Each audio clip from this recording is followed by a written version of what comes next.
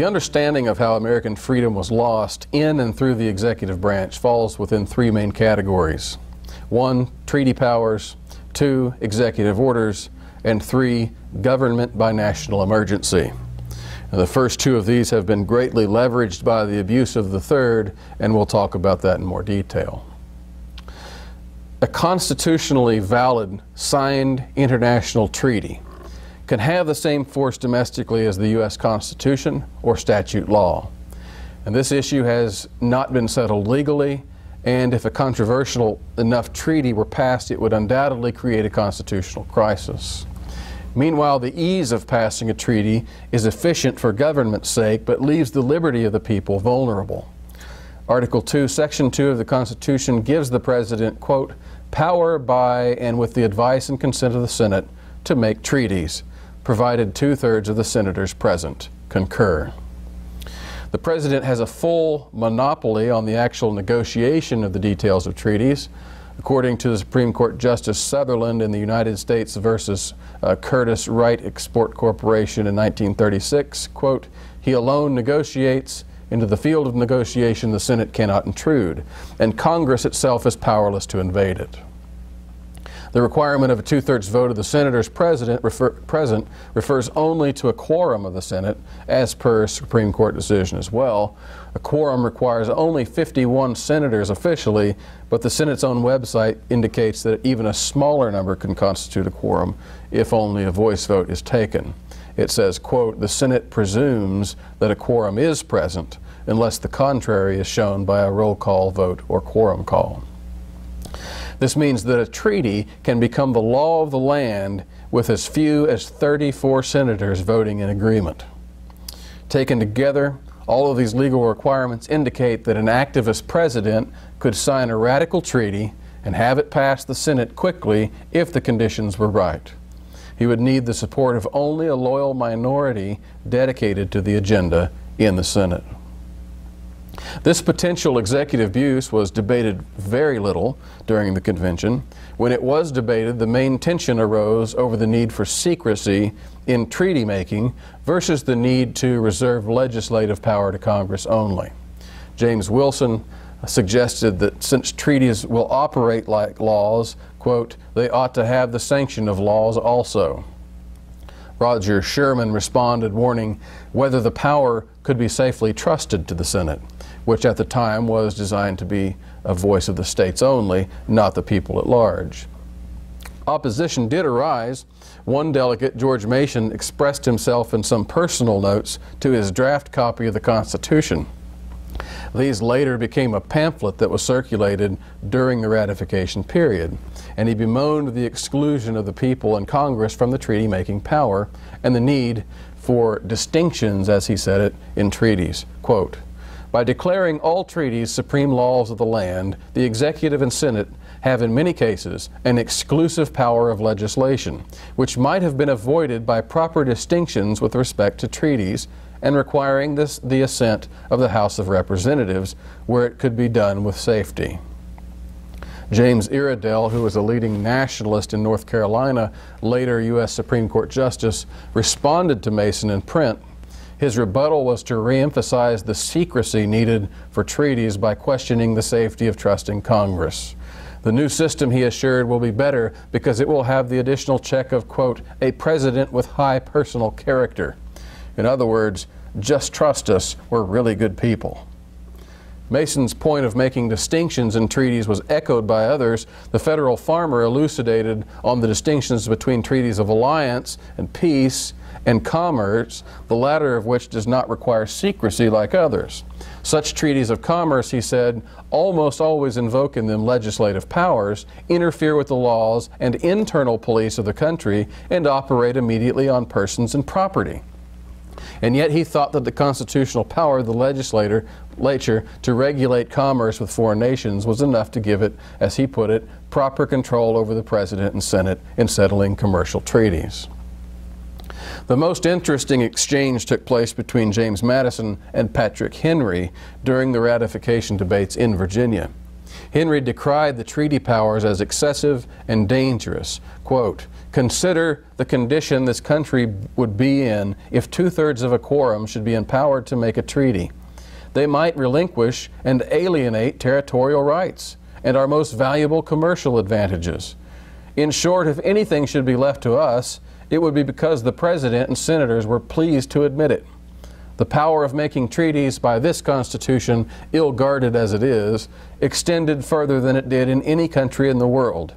Treaties were to have more force here than in any part of Christendom, for he defied any gentleman to show anything so extensive in any strong, energetic government in Europe. Treaties rest, says he, on the laws and usages of nations. To say that they are municipal is, to me, a doctrine totally novel. To make them paramount to the Constitution and laws of the states is unprecedented." Madison countered by arguing that the proposed Constitution was not unprecedented among world powers in this regard, for the King of Britain himself had similar power. Henry rebutted that the English system was actually more limited than the proposed American Constitution. In regard to treaties, he said, "We should be so lucky as only to have such a king. As it stood, the constitutions of these states may be most flagrantly violated without remedy. I say again that if you consent to this power, you depend on the justice and equity of those in power. We may be told that we shall find ample refuge in the laws of nations. When you yourselves have your necks so low that the President may dispose of your rights as he pleases, the law of nations cannot be applied to relieve you. Sure I am, if treaties are made infringing our liberties, it will be too late to say that our constitutional rights are violated.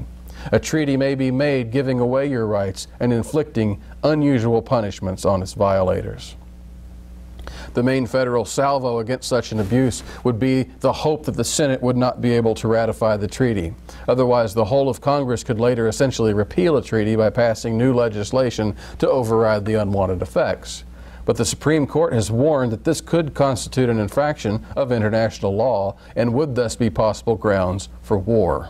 It wrote, "Its infraction becomes the subject of international negotiations and reclamations so far as the injured party chooses to seek redress, which may in the end be enforced by actual war.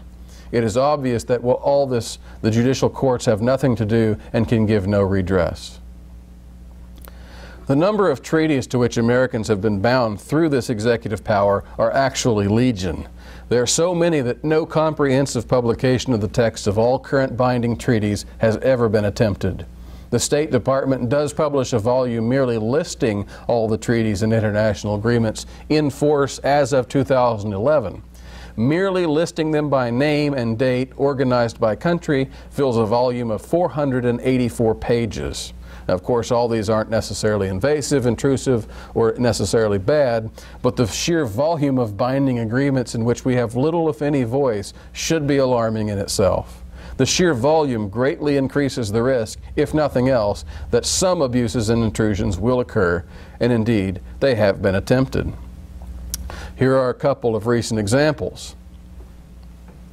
First, consider the United Nations plan of global disarmament, a goal which would impose strict gun control measures upon its members, including the rightfully gun-loving U.S. There are at least two public efforts aimed at essentially circumventing the U.S. Second Amendment.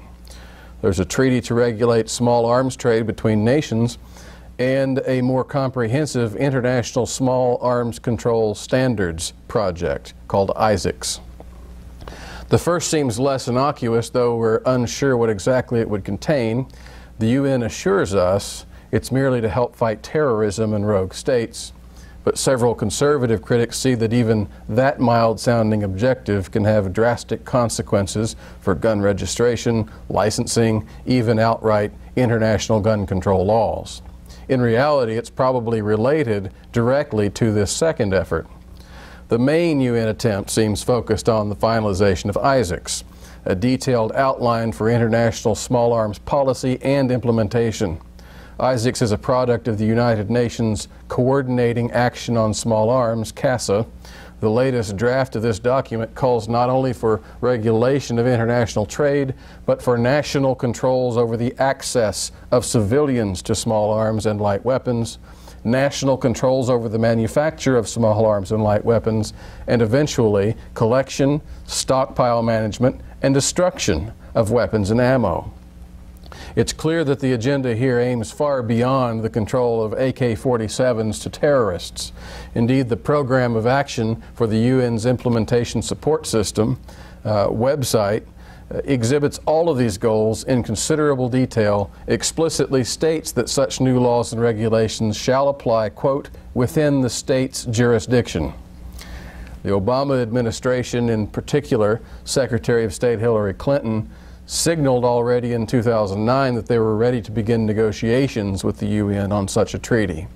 If they succeed, they will have essentially accomplished what the Anti-Federalists and Patrick Henry warned of, and that is the use of treaty powers to trash U.S. liberties. Indeed, this will have occurred in the worst form, the trashing of a clear constitutional amendment.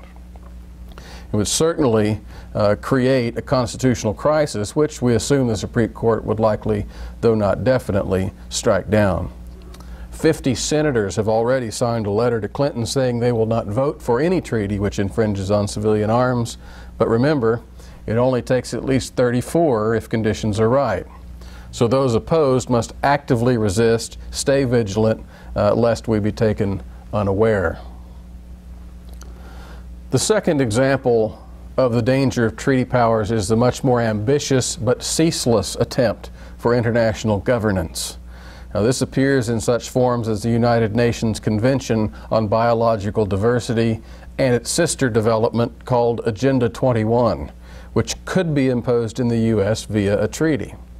While you may not have heard of either of these specific UN programs, probably not have heard of any serious attempts to impose international government on the U.S. in general, at least not unaccompanied by talk of conspiracies and tinfoil hats. Such attempts sadly have been very real. One nearly succeeded were it not for the last-minute efforts of 4 investigators providing crucially uncirculated information to a handful of senators.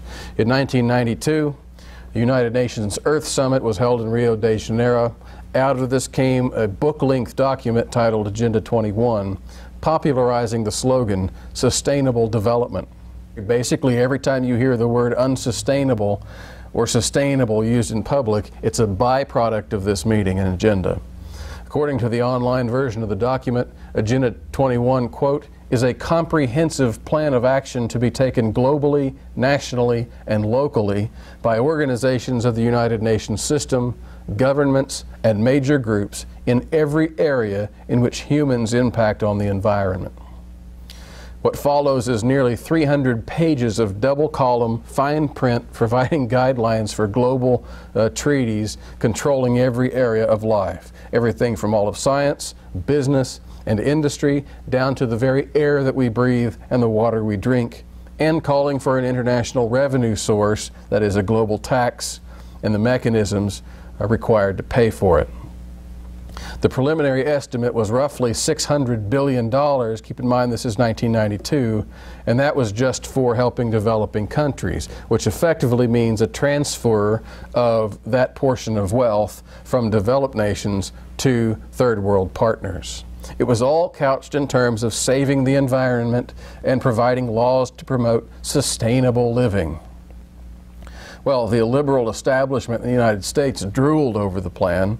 Only months after the Rio Summit, Bill Clinton was sworn into office. Again, we're talking 92 here.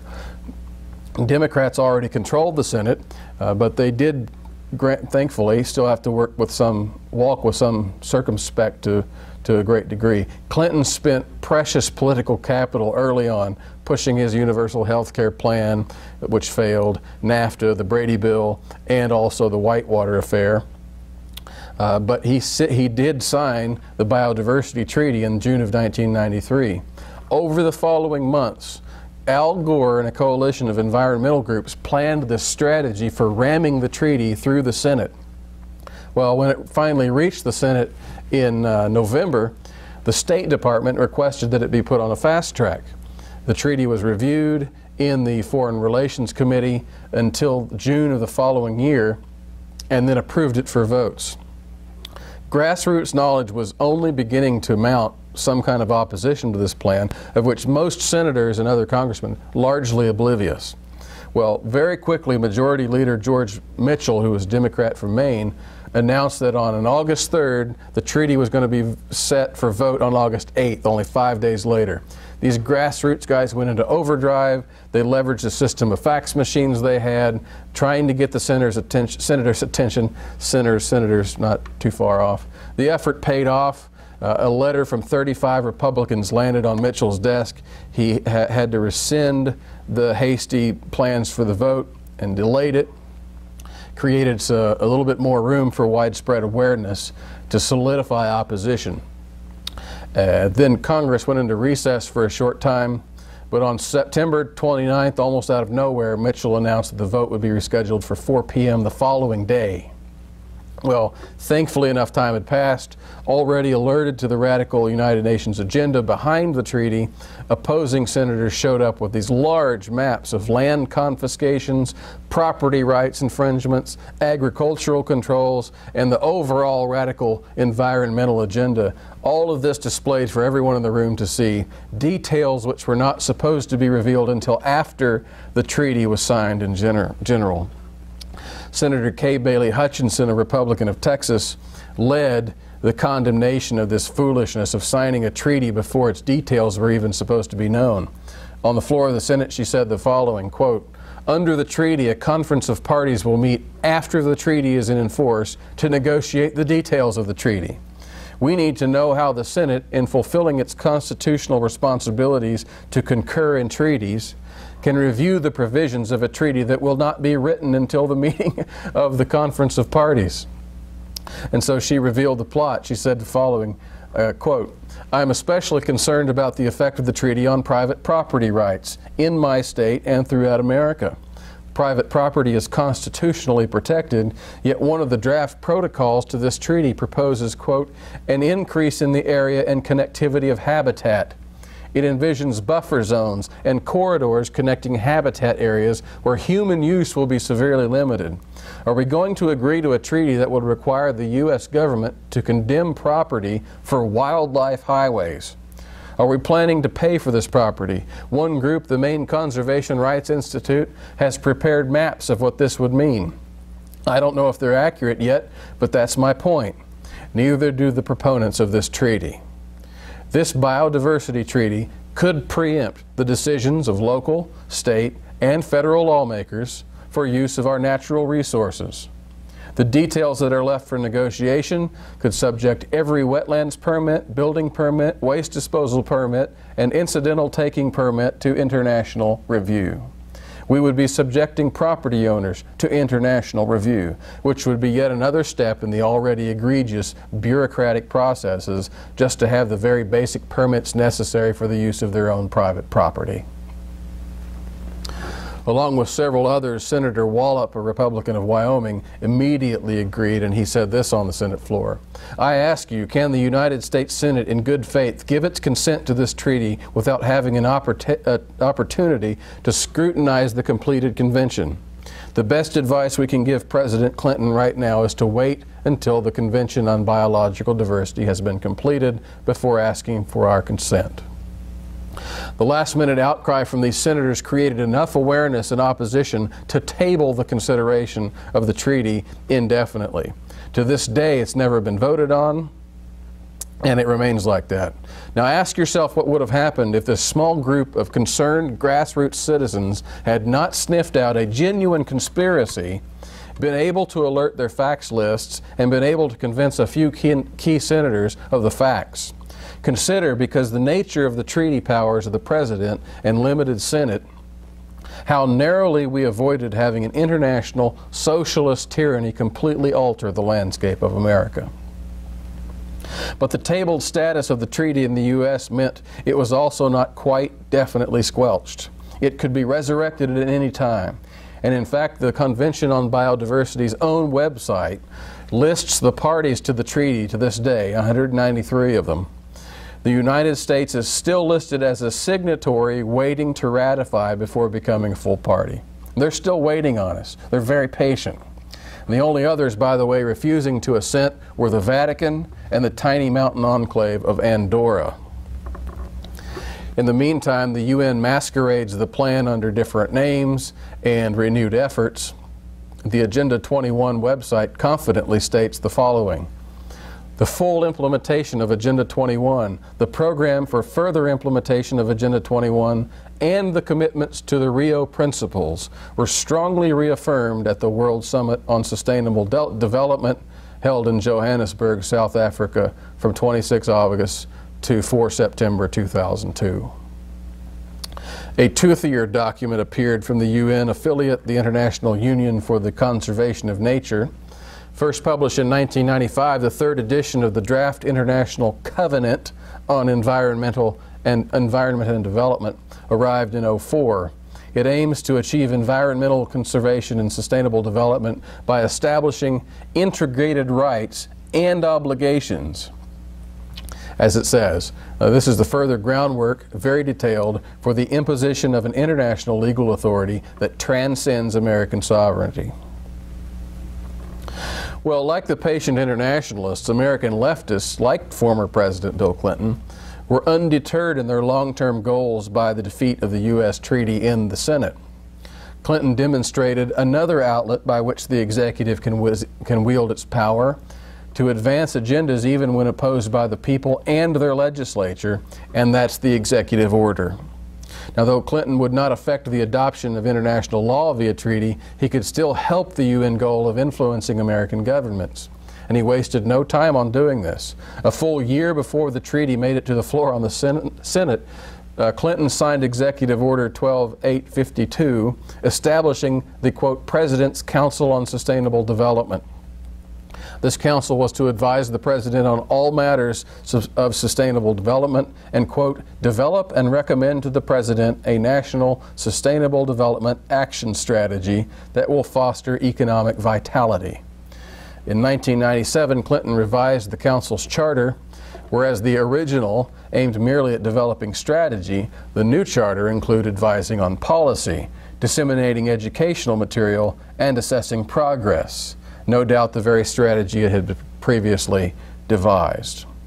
The council was not only to advise on policy, but, quote, to encourage and demonstrate implementation of sustainable development in real-world settings, and also, quote, report on successes and recommend strategies to replicate those successful projects throughout the United States. The new policy bulldog was created, funded, and maintained without any input from Congress or the voice of the people. The Council's influence was intended to be comprehensive in scope, including local governments.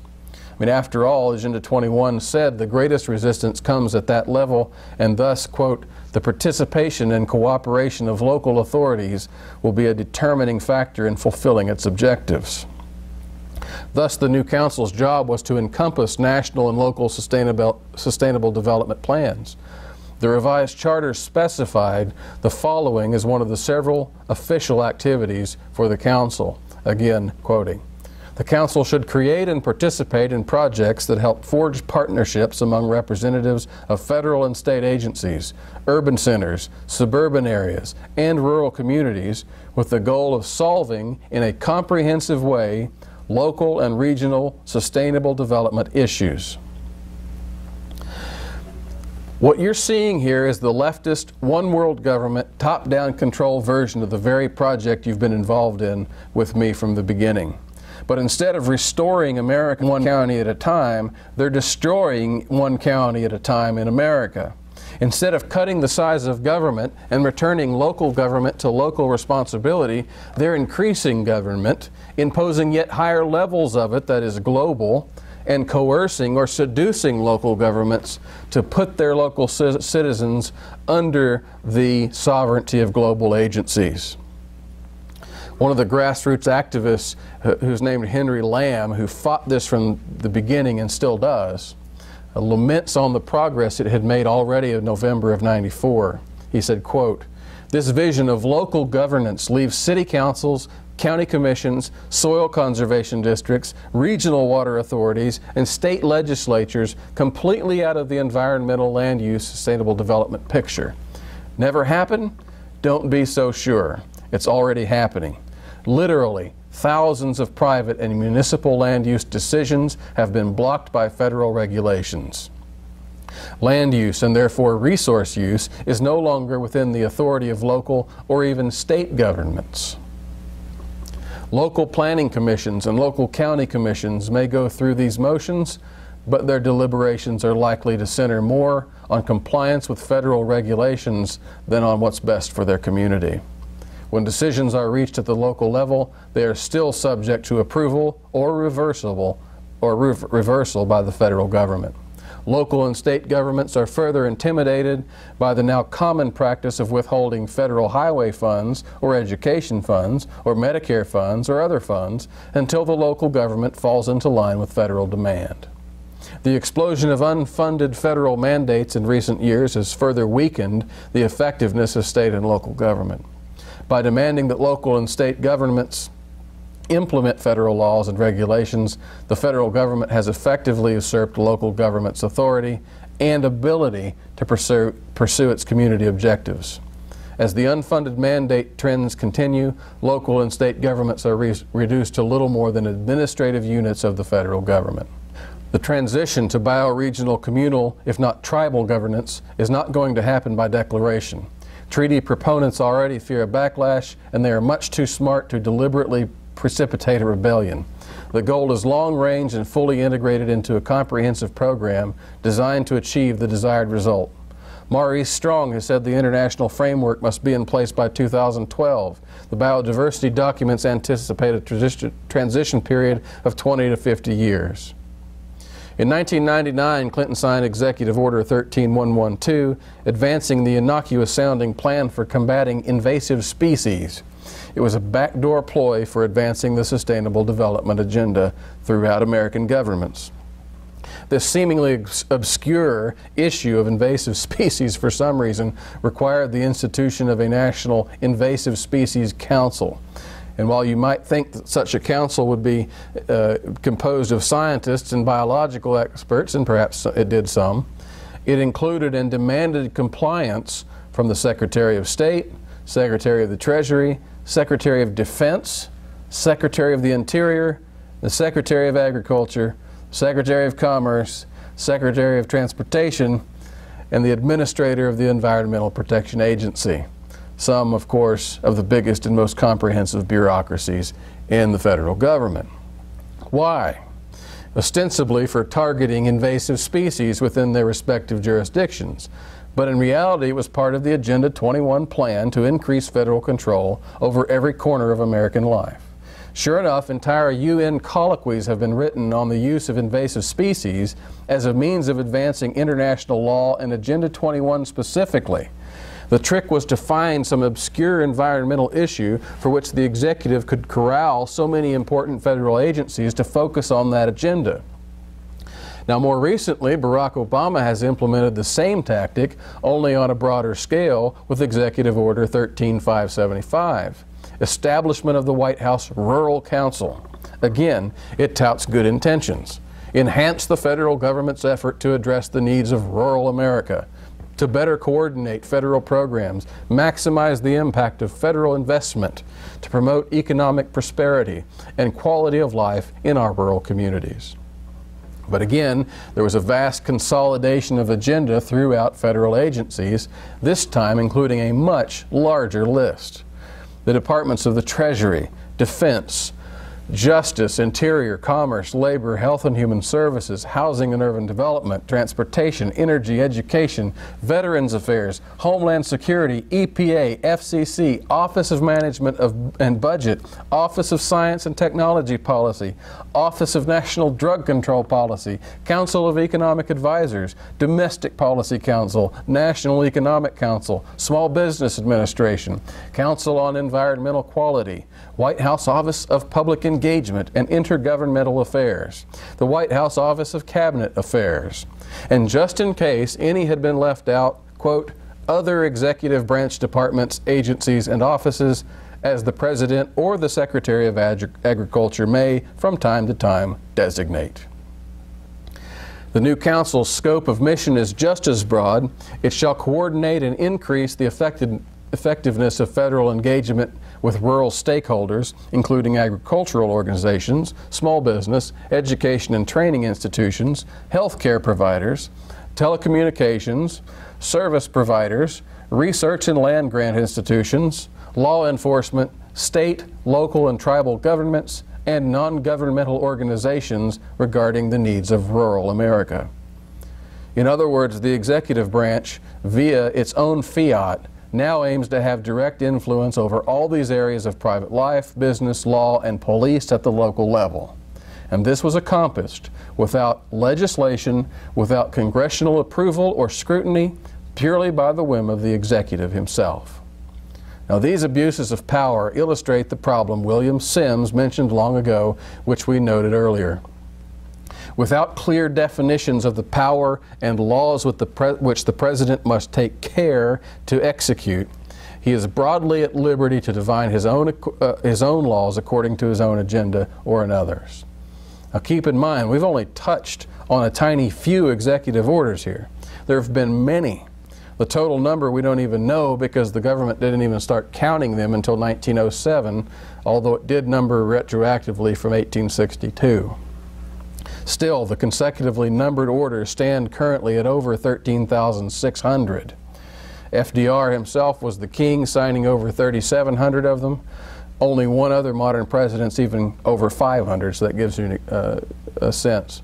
But just consider the fact that presidents have signed 13,600 different interpretations or applications of their power that are not explicitly stated in the Constitution. Okay, there have been 38 different presidents in office since 1862. This means that a mere 38 men have been allowed to circumvent the constitutional legislative process 13,600 times, an average of about 360 abuses per president. Granted, they're not all actual abuses. Some of them are powers already conceded to the president. Some of them are simply frivolous. But some of these orders have been more important than others. In 1952, one of Eisenhower's orders would have seized control of all steel mills in the country, and the Supreme Court found this disturbing enough to review and shot it down. But in recent times, this type of check on the presidential power is very rare. It's the exception to the rule. It has only occurred twice. In 1999, Bill Clinton essentially waged the entire war on Kosovo entirely by executive orders without congressional declaration of war. In Order 13088, Clinton declared the civil war in Kosovo an unusual and extraordinary threat to national security and foreign policy of the United States, and thus a, quote, national emergency.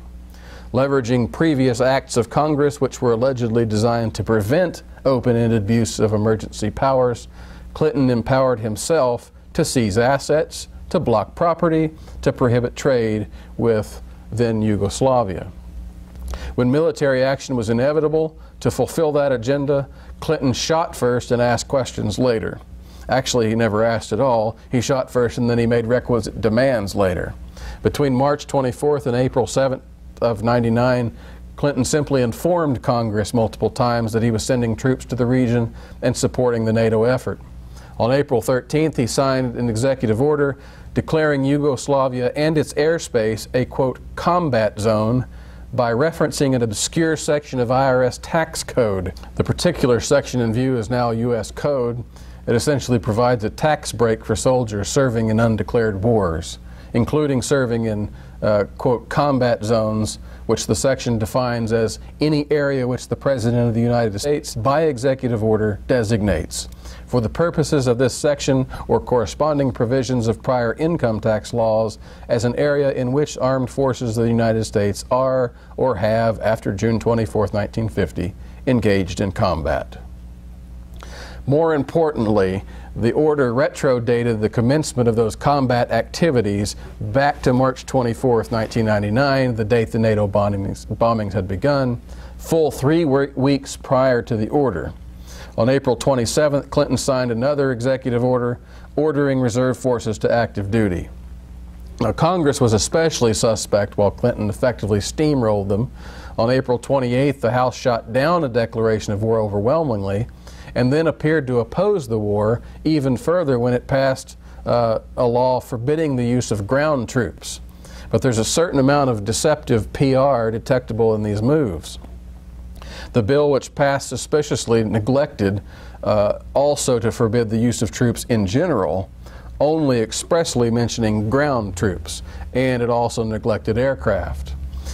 Then, not even a month later, the House passed a Supplemental Appropriations Act giving direct approval to the war by approving billions of dollars to pay for it. Even after the NATO air campaign was officially over, June 11th and 12th of '99, Clinton continued to tout the national emergency that he had declared. In fact, in the final days of his presidency, he moved to lift and modify some of the measures taken against Yugoslavia, and yet still referred officially to, quote, the continuing threat and national emergency decreed previously. The order remained effectual until George W. Bush finally revoked it in 2003, and yet Bush's executive order referred to yet another national emergency described in yet another executive order from 2 years earlier, and this new one replaced and amended the old one, and thus continued. Bush also declared a national emergency on September 14th, 2001, just after 9/11 attacks for obvious reasons. Now, this is just the tip of the iceberg. It turns out that wars and national emergencies are the real powers behind executive tyranny, and they have been used widely since at least the Civil War to allow the president to circumvent Congress. Now, we observed earlier in our talk on war how the warfare state and welfare state have this symbiotic relationship. In modern American history, the tie that binds these unholy partners until death do them part has been emergency powers. Assumedly an extreme measure for wartime only, modern presidents have increasingly relied on declarations of emergency in order to exercise vast powers domestically and during peacetime. You probably don't realize it, but you have lived probably the entirety of your life under national emergency. You almost certainly have if you were born after 1933. In that year, President Roosevelt transformed the United States into a peacetime executive tyranny. We've mentioned FDR's first inaugural address on a couple of occasions, noting how the president applied the language of warfare to solving a peacetime problem. It was no mere metaphor, as he clearly said he wanted broad executive power to wage a war against the emergency. The solution would come by treating the tasks as we would treat the emergency of a war, he said. He used the word emergency 4 times in that address to describe the American scene. It was no coincidence. He gave that speech on March 4th, 1933. 5 days later, he declared a national emergency, which gave the executive near total control over American life, again, in peacetime.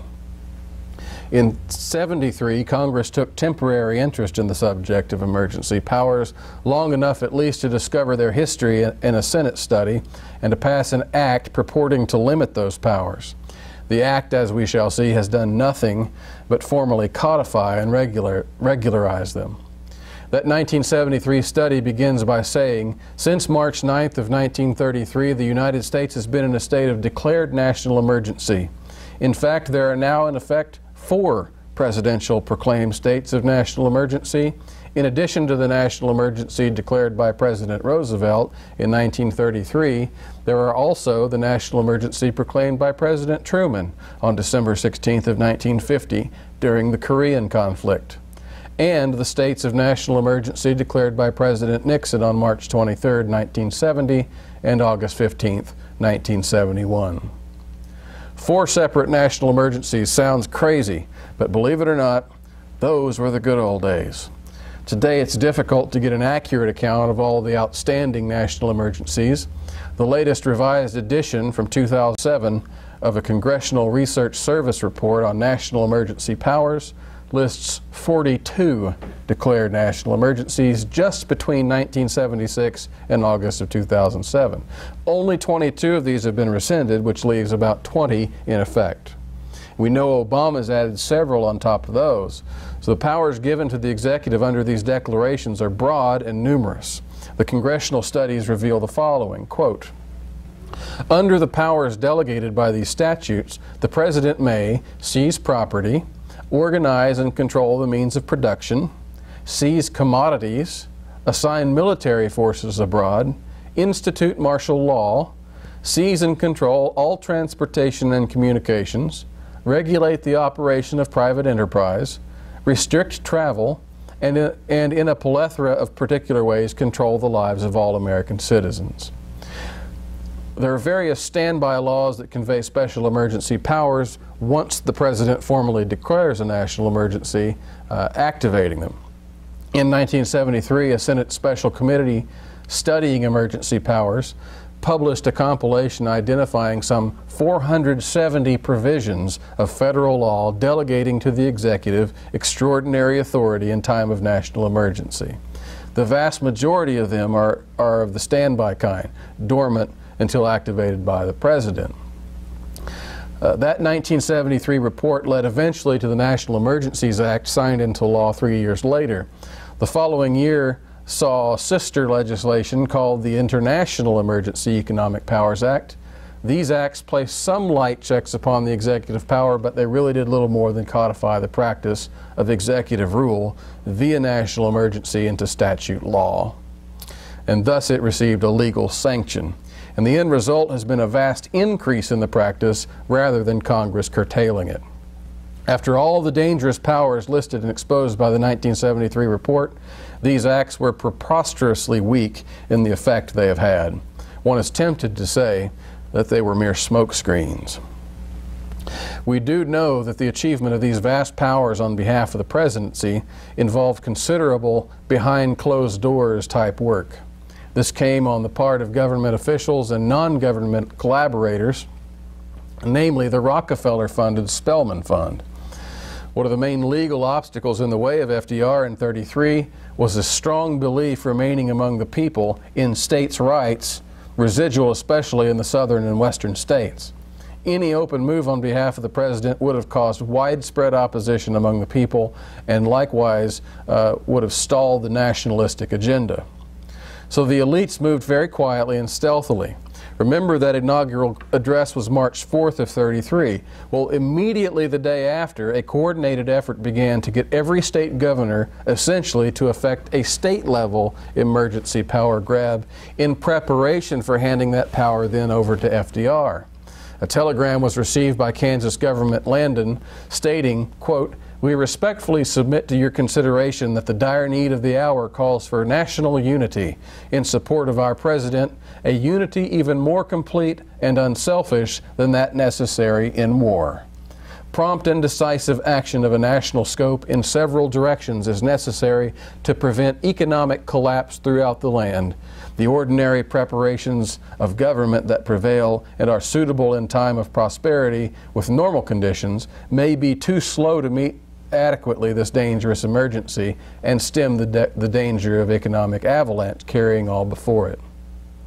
We, a coalition of different groups and political and religious faiths, respectfully request that you join the other governors of our country in the issuance of a proclamation on Wednesday, March 8th, in the support of the President of the United States." That message was signed by a variety of leaders with national profiles. Richard Byrd, who was a celebrity naval officer and explorer, Mrs. Calvin Coolidge, Nicholas Murray Butler, president of Columbia University, and chair of the Carnegie Endowment for International Peace, H.G. Harriman, who was president of the U.S. Chamber of Commerce, the Reverend Harry Emerson Fosdick, Walter Lippmann, plus several labor and farm leaders, as well as several holdouts from Wilson's War State. A national governors meeting was called in D.C. Those who could not attend personally got the telegram. Landon responded willingly. Merely a few days later, a new telegram announced, quote, "Complete success of program of simultaneous proclamations by all governors of states. Plans being made ready for reading your proclamation in every church in your state." Indeed, it was successful. Following the proclamations, legislation was rammed through the state legislatures. In Colorado, for example, the governor made such a proclamation on August 2nd of '33. 2 weeks later, the legislature gave the governor all the power he asked for. This new law so closely paralleled the governor's requests that the president's designs that with such brief time it's very likely they were given pre-prepared copies from which to work. But the power grab was unprecedented and not without opposition, however futile. In review of these measures, which apparently not legally decisive, the Colorado Supreme Court was appalled. The measures were profoundly unconstitutional. They said, quote, "We venture the assertion that no man able to read and understand ordinary English, however otherwise educated or uneducated, wise or foolish, would question for a moment that this bill was a plain violation of the state constitutional prohibition against contracting state debts for other than defense." It continued, "If the people's 'thou shalt not' can be brushed aside by the simple ipso dixit of the public servants thus bound, the mandate is impotent. Such a construction, once adopted, breaks the barrier, and future legislatures, protected by precedent, might pile up mountains of debt on future generations, resulting in inevitable impoverishment or ruthless repudiation." It didn't matter. The state governors persuaded the state legislatures, and the president got his broad executive power to wage a war against the emergency. Almost immediately, the president's National Planning Board began issuing circulars to the states. The fifth of these letters, on December 11th of 1933, called for the creation of state planning boards. These would oversee the implementation of federal guidelines for public works, land use planning, zoning, use of rural lands, transportation, agriculture, housing, population redistribution. Yes, that's the government telling you that you have to leave your property and move where they tell you, Trail of Tears style. Conservation, water resources, recreation, fiscal programming, and more. The circular itself stated, quote, "A full-fledged state planning project will eventually include all of these items and others as well." A later letter from Kansas Governor Landon to the Chancellor of the University of Kansas reveals it was not all purely political. As we've seen so many times in this study, particularly with education and banking and tariffs, money and war, there are corporate and religious ideological forces at work as well. Landon says in his letter, quote, "We are, of course, dependent on the National Resources Board and the Spelman Fund for the continuance of effective work."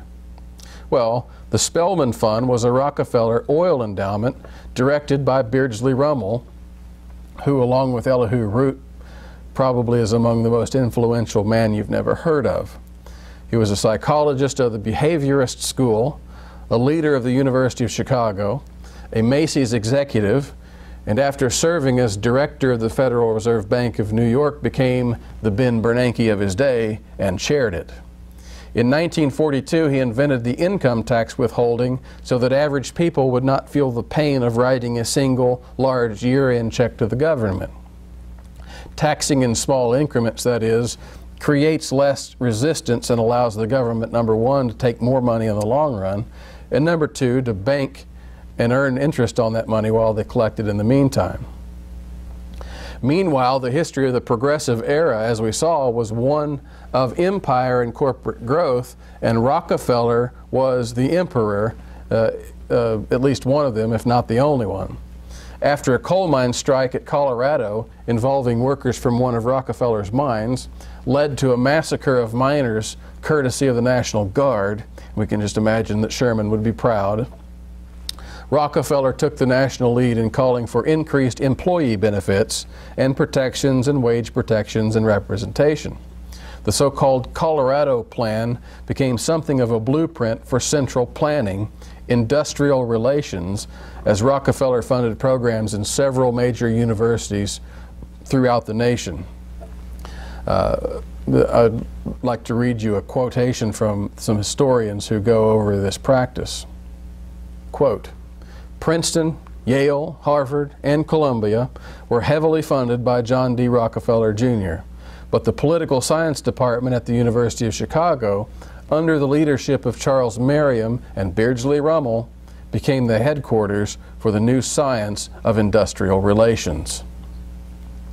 Whether the increased cost of providing for laborers human weaknesses would be offset by increased profits turns out to be immaterial.